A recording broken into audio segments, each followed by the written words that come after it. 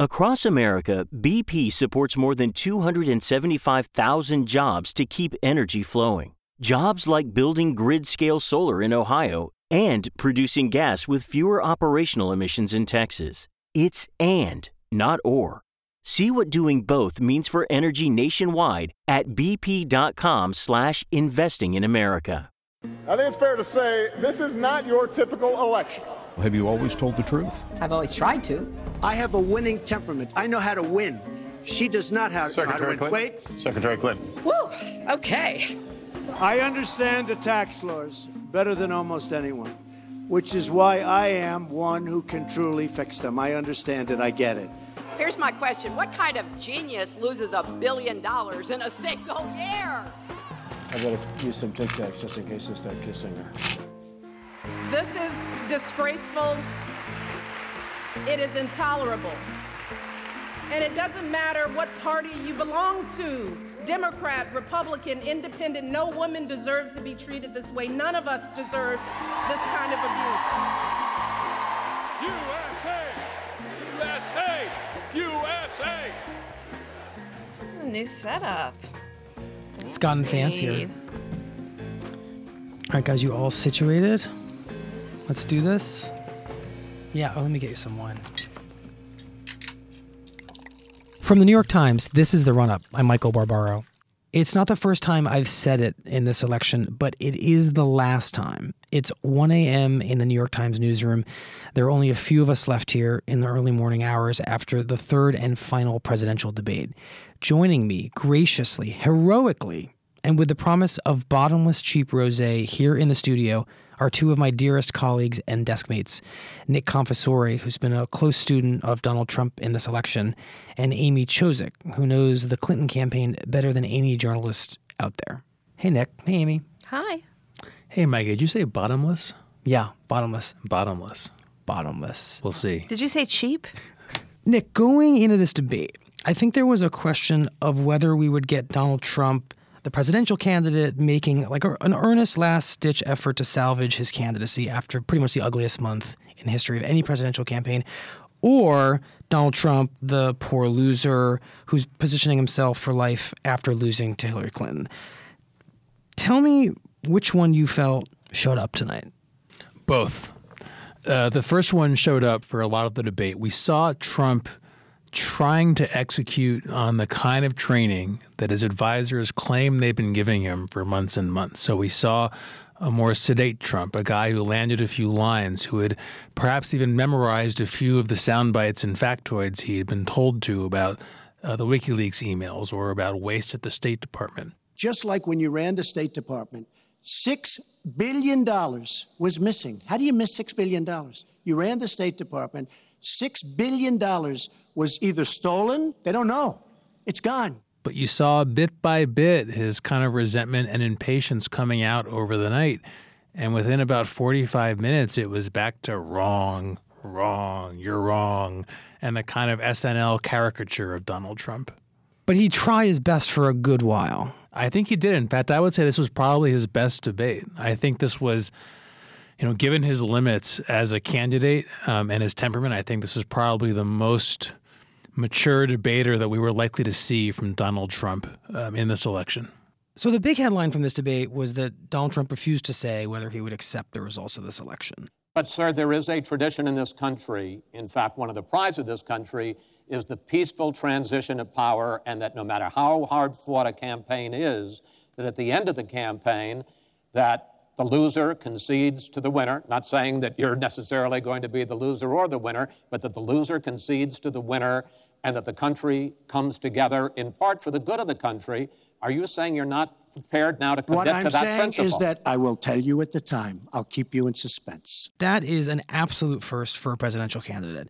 What the hell was that about? Well, I think big part of Donald Trump's strategy right now is minimizing turnout. And I think the Clinton campaign have been trying to send people like Michelle Obama and Barack Obama out to say, this election is not going to be rigged, and we have to make sure it's not. I mean, they're really focused on margin now, and maybe winning states like Arizona and places where it's just winning so decidedly that it's impossible for Donald Trump to say that it's rigged. But it's something that the Clinton campaign is almost sort of, she just had a press conference on her plane on the flight back and called it outrageous. But it's something like, Hillary Clinton potentially winning is not contingent on Donald Trump, acknowledging the win. Exactly. But Nick, is that about protecting pride? Or, it makes me think about the birther thing, where 72 hours before he was ready to surrender to the fact that Barack Obama was born in the United States, he did this cliffhanger thing. He loves the idea that he's not ready to tell you something essential. And maybe it's because it gives him a greater power than he may actually have. It feels like his innate kind of TV training just to create cliffhangers and suspense. You agree with what I did? I do. All right, I'm going to fire somebody else. I actually thought that the question from the debate moderator, Chris Wallace, was too broadly framed. Because candidates always challenge the results of elections. They always ask for recounts. They always, go through the courts in close elections. Now, this is not shaping up to be a close election. And, of course, Donald Trump has promulgated conspiracy theories and unsubstantiated rumors about fraud and voter fraud around the country, which is not happening as far as anybody can tell. I think it would have been useful for Wallace to narrow the question a bit to say, if the courts, if officials at election bureaus, have validated this election, in that case, will you accept it? Because that really drills down on what he's probably trying to do here, which is escape the consequences of his own problems and his own failures. I mean, Hillary Clinton had a great, she gets mocked for these kind of canned lines, but I think with the rigged election, she had a great line about how Donald Trump claimed that the Emmy Awards had been rigged after The Apprentice did not win for 3 years in a row. And he, to Nick's point, just couldn't help himself. He said, should have gotten one. Every time Donald thinks things are not going in his direction, he claims whatever it is rigged against him. The FBI conducted a year-long investigation into my emails. They concluded there was no case. He said the FBI was rigged. He lost the Iowa caucus. He lost the Wisconsin primary.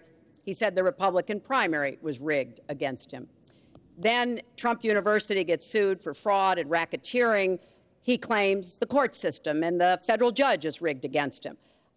There was even a time when he didn't get an Emmy for his TV program 3 years in a row, and he started tweeting that the Emmys were rigged against him. Should have gotten it. This is a mindset. This is how Donald thinks. And it's funny, but it's also really troubling. So, Amy, that brings me to the kind of... And let's be honest. The Emmys, come on. I did watch that show for rigged? 7 seasons. Who believes the Emmys are not rigged? Amy. Yes. Trump is usually the interrupter and the mocker and the condescender in these debates, in pretty much any interaction he has with anyone in this campaign. But he wasn't alone in that role tonight, was he? Hillary Clinton very much came out, ready to just hammer him. He went to Mexico. He had a meeting with the Mexican president. Didn't even raise it. He choked.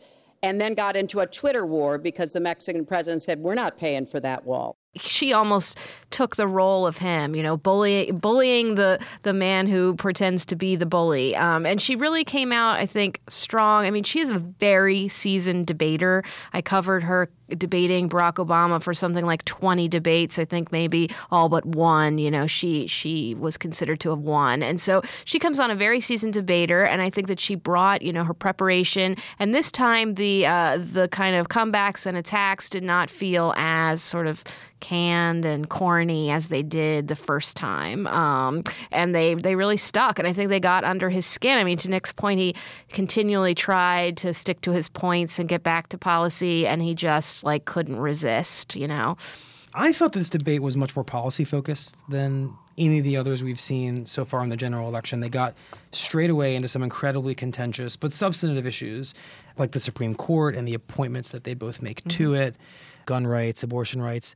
I want to talk about the back and forth that they had over Roe v. Wade, which got incredibly graphic, I think by design. If you go with what Hillary is saying, in the 9th month, you can take the baby and rip the baby out of the womb of the mother just prior to the birth of the baby. Now, you can say that that's okay, and Hillary can say that that's okay, but it's not okay with me. Why do we think Donald Trump decided to make that so graphic? I think a problem Trump has had throughout this campaign is that he's so shallowly versed in all the arcana of conservative policy that when he does make a stab at this, he doesn't really avail himself of any of the tailored language that political activists and party experts have spent years and years coming up with, right? So abortion is a great example. I think Republicans have been successful in persuading a majority of Americans to be skeptical of or opposed to late-term abortion with careful phrasings about language and what the implications are. And they have all kinds of ways of talking about it. Trump gets out there and he says, I'm going to tear the baby out of your womb in like the 12th month or whatever, right? And he's just like, he doesn't wasn't very nuanced. Know the language. And I think he kind of flips the other way. He did say 9 months. Let's give him a little credit. 9 months. It's late. But you know, I think or early. That attack could have landed a lot more solidly and actually hit a pressure point for Hillary Clinton if he had known how to talk about it. Now, meanwhile, that's interesting. I somewhat disagree because I know I've talked to a lot of evangelical Republicans who don't necessarily like Trump, but they just absolutely hate Hillary Clinton because of the late-term abortion. And I just thought the very visceral, graphic image can galvanize those voters who are skeptical of Trump, who's been divorced, who maybe isn't that religious, but it's just the abortion is such a sticking point. Of course, Hillary Clinton feels like she can, if women voters aren't excited already, she can, excite them by sticking up for Planned Parenthood, which she's done throughout. It was actually she was the first candidate for Planned Parenthood to endorse in a primary. I was surprised she didn't mention Donald Trump's history of being pro-choice and donating to pro-choice candidates. I guess there's just no upside in her doing anything. And in fact, he's as recently as February, he was praising Planned Parenthood, and he was in fact kind of defending Planned Parenthood against the idea that it only does abortions, which is not true, right? But that's the conservative attack on Planned Parenthood. He was on the wrong side of this for Republicans. And again, I think what you were seeing tonight is he was ticking off 3 or 4 or 5 issues that would make him palatable to the mainline Republican voter, the people who are usually voters for Republican candidates in a presidential election, but have just fled him in this election. All right, hold your next thought. We need to take a quick break, but we will be right back. Drink. This podcast is supported by Carvana. Looking to buy your dream car? Shop the convenient way. 100% online with Carvana. Carvana offers hassle-free financing that's completely transparent. All you have to do is answer a few questions, and you could get pre-qualified in just 2 minutes. Then, see your real terms and actual monthly payments as you scroll through Carvana's huge inventory of cars. The numbers you see are personalized just for you. It's that easy to find the right car for the right price, as it should be. Visit Carvana.com or download the app to finance your dream car the convenient way. My name is Thomas Gibbonsneff. I'm a journalist at the New York Times. I served in the Marine Corps as an infantryman. When it comes to reporting on the front line, a lot of the same basics are at play. You're looking at the map of where you're going. If you're on a paved road or field roads, is there a hospital nearby? Is your body armor affixed with a first aid kit? Does everyone know where that first aid kit is? We arrive into a military position. I get out of the car. I look at my watch. I set a timer, no more than an hour. I'm listening for drones, jets, check in with the team. Is everyone comfortable? And if they are, then we proceed. Frontline reporting is dangerous, but I think nothing is more important than talking to the people involved, hearing their stories and being able to connect that with people thousands of miles away. Anything that can make something like this more personal, I think, is well worth the risk. New York Times subscribers make it possible for us to keep doing this vital coverage. If you'd like to subscribe, you can do that at nytimes.com/subscribe. All right, welcome back. So in the first 20 or 30 minutes of this debate, it felt like this was actually going to be pretty civilized and a departure from the first two debates. But then, of course, things did manage to get kind of ugly. Well, that's because he'd rather have a puppet as president of the United States. No puppet. And it's pretty clear. You're the puppet. It's pretty clear you won't admit No, you're that the the puppet. Russians have engaged in cyber. Hillary Clinton accuses Donald Trump of being a puppet, and his response was kind of bizarre. I'm not a puppet. You're the puppet. You're the puppet. You're the puppet. But what did that mean? I mean, it felt it felt just instinctive. It felt like a playground reflexive. taunt. Exactly. It was I'm rubber and you're glue. I mean, there's nothing more to it. There wasn't anything more to it. I mean, it was just, you're a puppet. He didn't even take the opportunity to say, because having evaluated, I mean, look, a he puppet wouldn't of use who? that word. Puppet of what? Because of the which Russian reset faction failed, and no you're therefore. idea. I mean, it's not like I don't think he had any idea at that point. So it was from there on you could remember just how much these two candidates really did not like each other. I am not quoting myself. No idea. I am quoting Hillary, you 17. have no idea. 17. And at one point, Trump called Clinton a nasty woman, which felt like a real kind of low point in maybe all the debates. To replenish the Such Social a Security nasty Trust Fund. Let's just pause and say, by the way, that nasty is his unique adjective. I've almost never heard anyone use that word about a person. It's such a throwback. He's nasty. It's such a a weird slang from back in the day. Tonight, I'm living in a fantasy, my own little nasty world. Tonight, don't you wanna come with me? Do you think I'm a nasty girl? He uses it all the time. A reporter is nasty. She's nasty. Some official is nasty. It's weird. It is weird, but is it effective? I don't think so. The message we got from Trumpland was that this was going to be the scorched earth campaign. He was not just going to take down his own candidacy potentially in this debate, but he was going to take down the entire Republican Party and brand. But I don't think that happened. Do you? No. Again, I do not think that this was a catastrophic debate for Donald Trump.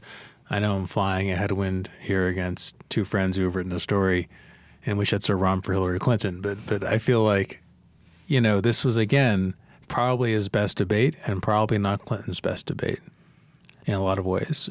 Look, I think Republican voters want to hear some basic Republican ideas, low taxes and deregulation and pro-life.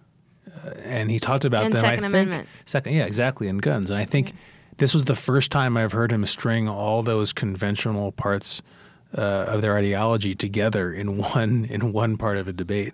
I think that could help him, except that I think there were just too many errors in this debate. And it all became about him and his sense of pique and resentment and the lashing out at the end and, with the nasty woman. And then finally, of course, the headline and the first sentence of every story around the country tomorrow will be, he refused to say he would accept the results of the election. All right, but now that you've challenged Amy and I feel we deserve an explanation of why you think that Hillary Clinton did not have such a great debate podcast that you guys get a response when I attack you. So let's do it. Well, no. What's your explanation for why it wasn't such a great debate for Hillary? I'm saying it's not her best debate. I think the first debate was by far her best debate. She rolled him from the beginning to the end. She just controlled the whole thing. I thought she seemed over-prepared in the first debate. I thought she sort of surgically delivered these attack lines and missed some real opportunities if she had been more spontaneous. I mean, when he admitted that not paying taxes makes him smart, instead of going to her next canned response in the first debate, she could have said, Donald, millions of Americans pay their taxes. What are you saying about them, that they're not smart? I just think she could have seized, which she did the next day at a rally. Which is a canned response. Right. No, but she was so focused on her script and hitting the Alicia Machado and hitting these attacks that she, I think, missed opportunities that I've seen her take in other debate settings. Yeah. I think, something that made her performance stronger was the policy. I mean, this was a much more policy-driven debate, and Donald Trump was just out policy talked by her. I mean, at some point, he referred to the START treaty as the startup treaty. Take a look at the startup that they signed. Like it was a young little company in his building. The thing that really got me, honestly, there was that kind of 90-second riff on ISIS and Aleppo in the Middle East. And if I had to diagram that sentence, it would take me like a 5-foot wide piece of printer paper. I could not make anything out of it. By fighting Assad, who turned out to be a lot tougher than she thought, he's just much tougher and much smarter than her and Obama. and everyone thought he was gone 2 years ago, 3 years ago. He aligned with Russia. He now also aligned with Iran, who we made very powerful. We gave them $150 billion back. We give them $1.7 billion in cash. I mean cash, bundles of cash as big as this stage. We gave them $1.7 billion. Now, they have aligned. He has aligned with Russia and with Iran. They don't want ISIS, but they have other things because we're backing rebels. We don't know who the rebels are. We're giving them lots of money, lots of everything. We don't know who the rebels are. And when and if, and it's not going to happen because you have Russia and you have Iran now, but if they ever did overthrow Assad, you might end up with as bad as Assad is, and he's a bad guy. But you may very well end up with worse than Assad. I keep using the phrase word salad to describe him in these debates. I can never tell where he's going. That was maybe one of the most incomprehensible statements I have heard in any of the debates. So I think you're right on the policy. And I think for Hillary Clinton, she has been dying to get an outlet of 80 million people to hear about how she wants to make college debt-free, just like Bernie Sanders proposed. For her, she was able to hit some of her policy points that I know her team is frustrated have been completely lost in this sort of battle of personalities and scandals that has erupted in the past two debates. So I think they'd consider it a win that she could explain a couple of those policies. All right, let's talk about sex. Hillary Clinton was asked by Chris Wallace about her husband's conduct and what she may have done in defense. Secretary Clinton, Mr. Trump says what your husband did and that you defended was even worse. And you know what she did? She completely ignored the question. How did that happen? How'd she get away with that? Well, she expertly avoided a couple questions. I mean, as soon as she was asked about the WikiLeaks and her call for her dream to be open borders, she pivoted to the real problem here, Chris, is the Russians. And she did the same thing with the women accusation. I think this is something that, as Nick said, a more seasoned debate opponent could have pressed her on, could have gone back to. Why didn't you answer that? And she just wasn't as challenged Trump as she could have been. One of what he would tell you was his most potent lines of attack. And the same thing happened in the last debate, Michael. She was pressed on this and she just brushed it off and moved on. And I was kind of surprised. I mean, if Trump is going to interrupt her in a debate, of all the things to interrupt her on that. And if he believes that confronting Hillary Clinton about her husband's infidelities or alleged sexual assaults is a winning strategy, do it on the debate stage. And yet, time and time again, when this has come up, he talks a big game, he brings his people to the debates, he puts them in the audience, and then he balks. Yeah, he kind of loses his courage in the end to bring up some of these things. I mean, he didn't refer to any of the special guests in the audience tonight, who were quite special. They were very, very special. There was a young man who claims to be Bill Clinton's son. He was in the audience? He was in the audience. A woman who says that in 1980, Bill Clinton sexually assaulted her multiple times. She's just come forward, and this according happened to Breitbart. in the last debate, too. There were women who had accused Bill Clinton of sexual misconduct in the audience, and he didn't turn to them at all and refer to them and try to rattle her with them. But speaking of... But I'd say the flip side of the kind of lack of courage conversation is that Hillary Clinton really has not gone hard at Donald Trump over these accusations that he sexually assaulted women. I mean, she's sort of also gingerly stepped around it. I mean, she's obviously criticized the way he speaks about women and other groups, but she hasn't gone hard about him being a potentially sexual predator because I think, to Nick's point, it opens her up to all of these attacks. You have these women sitting in the audience and all of a sudden it's, well, you shamed your husband's sexual accusers. I mean, could it be that she doesn't want to talk about it and he doesn't want to talk about it in the end? So they don't talk about it. So nobody talks about it? So Trump tried something really interesting when it came to the growing number of allegations that he was predatory with women, which was to suggest that Hillary Clinton and the media had planted these accusations. I believe, Chris, that she got these people to step forward. If it wasn't, they get their 10 minutes of fame. Did that come off as credible? I don't think so. And there's no evidence for it. And look, we're in the media, so we have a night in this fight, right? Yeah, for the record, none of the women that we spoke to were plants of the Clinton campaign. But also, I mean, I know they weren't, but if they were, that doesn't make it not true. I mean, often, opposing candidates find things in their rivals' past that we dig around and confirm and find out, are also true. So I don't think that claim, the other claim that was pretty great was, I didn't even apologize to my wife, who's sitting right here, because I didn't do anything. I mean, the other possibility, obviously, is that when you go on a debate stage and insist in front of 50 or 70 million people that you never sexually harassed anybody, maybe a few people are going to come out of the woodwork in the next couple of days and say that's not true. I mean, Hillary did jump on that and say the way you dismiss these claims at your rally was to say, look at these women. Who would touch these women? I mean, to dismiss their looks. He went on to say, look at her. I don't think so.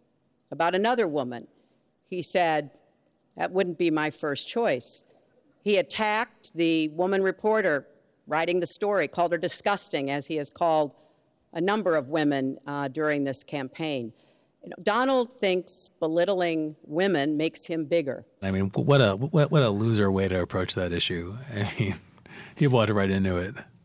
Somebody else was in the audience, by the way. That was James O'Keefe, who made the undercover video suggesting that Democratic Party operatives were trying to incite violence at Trump rallies. That's right. It was James O'Keefe. It was Obama's half-brother.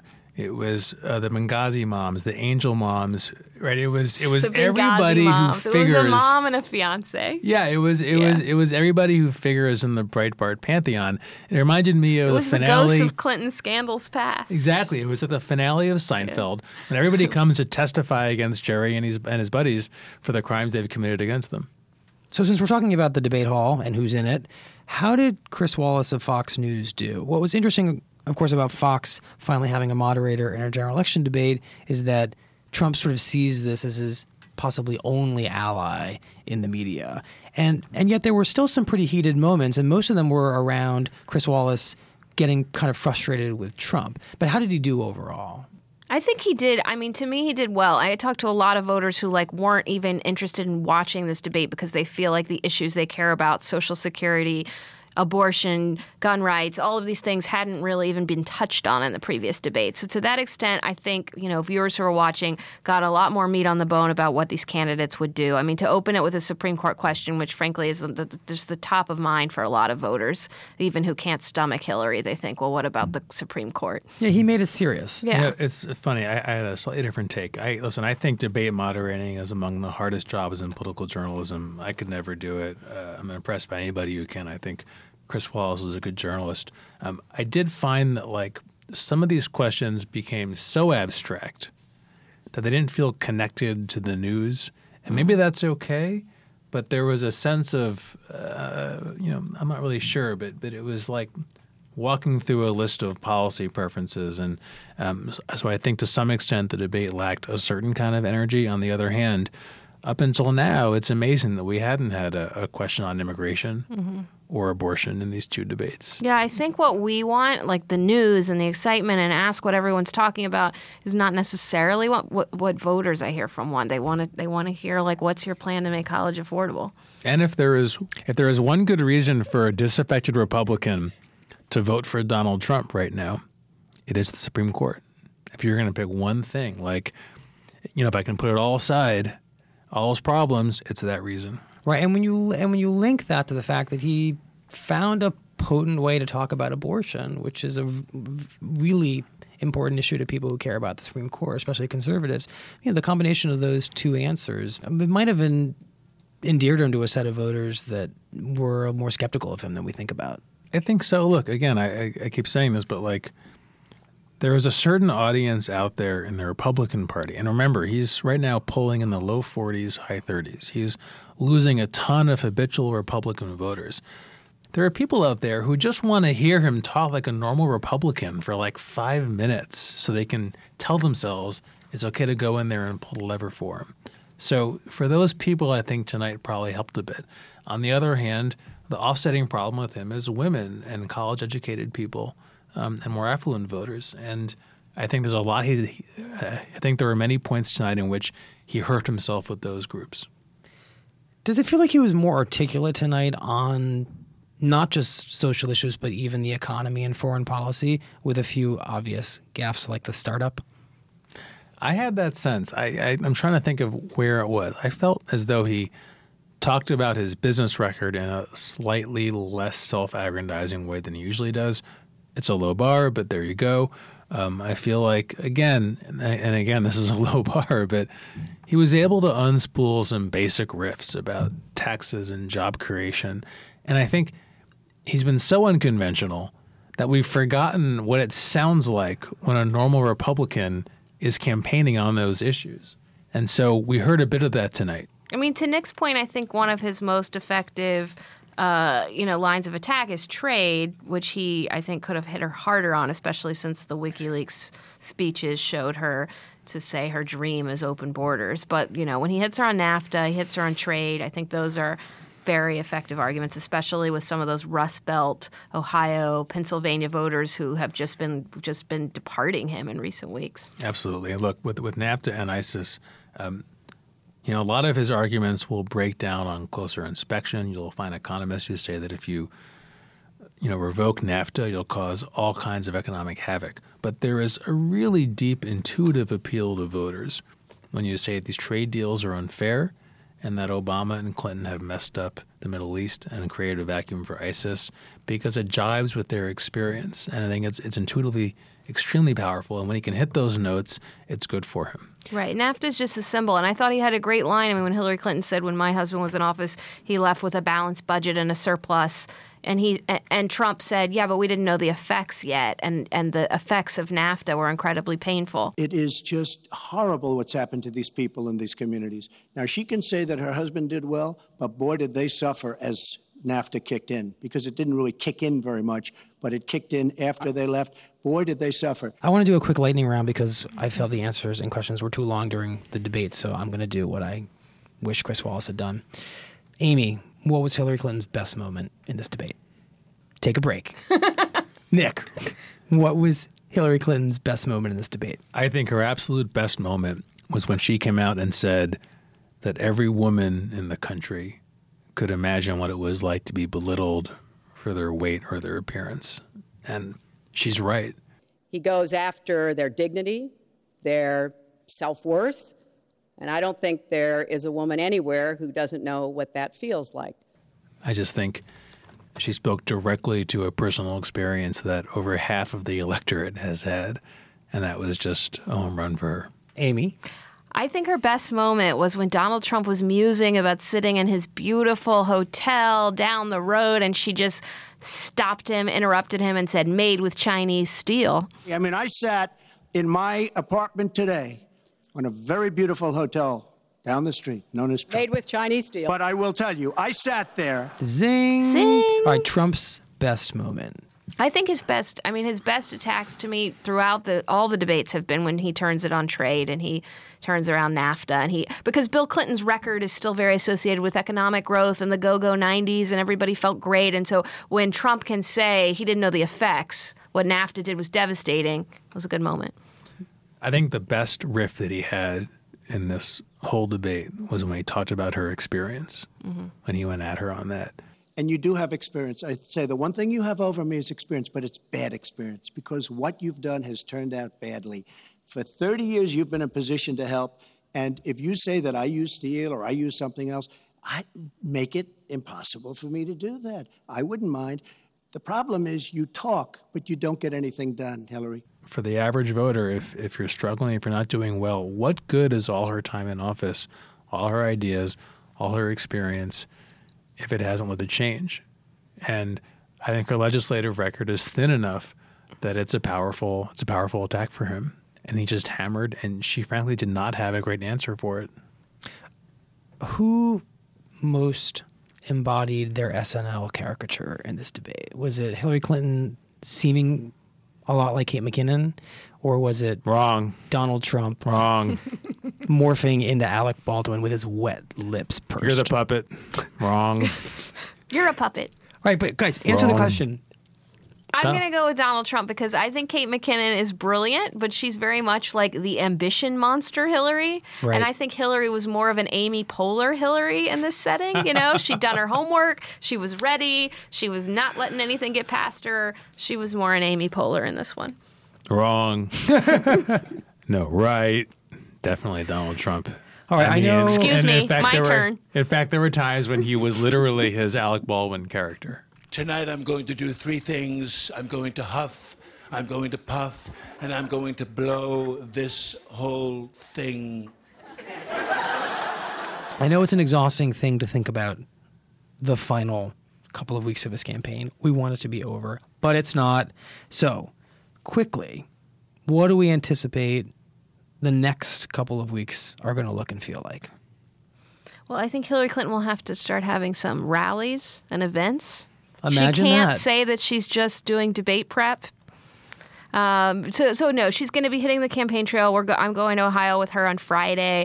I think the campaign's seen bigger crowds. They think that these debates build enthusiasm. Donald Trump's comments about women build enthusiasm. So we're going to be spending a lot of time North Carolina, Florida, Ohio.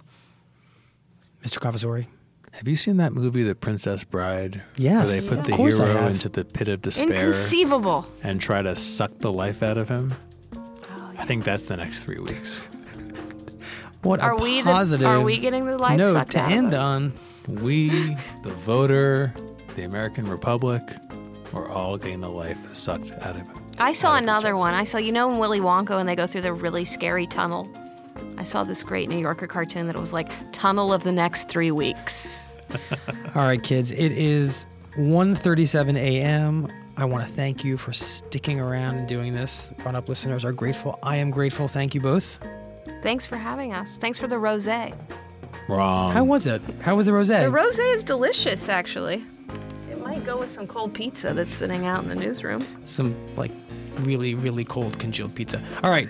Cheers. Cheers.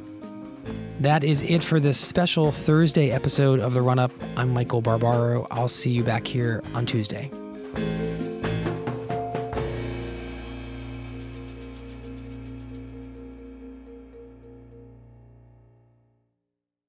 You look around your business and see inefficiency everywhere. So you should know these numbers.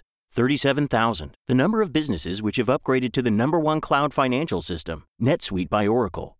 25, NetSuite just turned 25. That's 25 years of helping businesses streamline their finances and reduce costs. 1, because your unique business deserves a customized solution, and that's NetSuite. Learn more when you download NetSuite's popular KPI checklist absolutely free at netsuite.com/NYT. That's netsuite.com/NYT.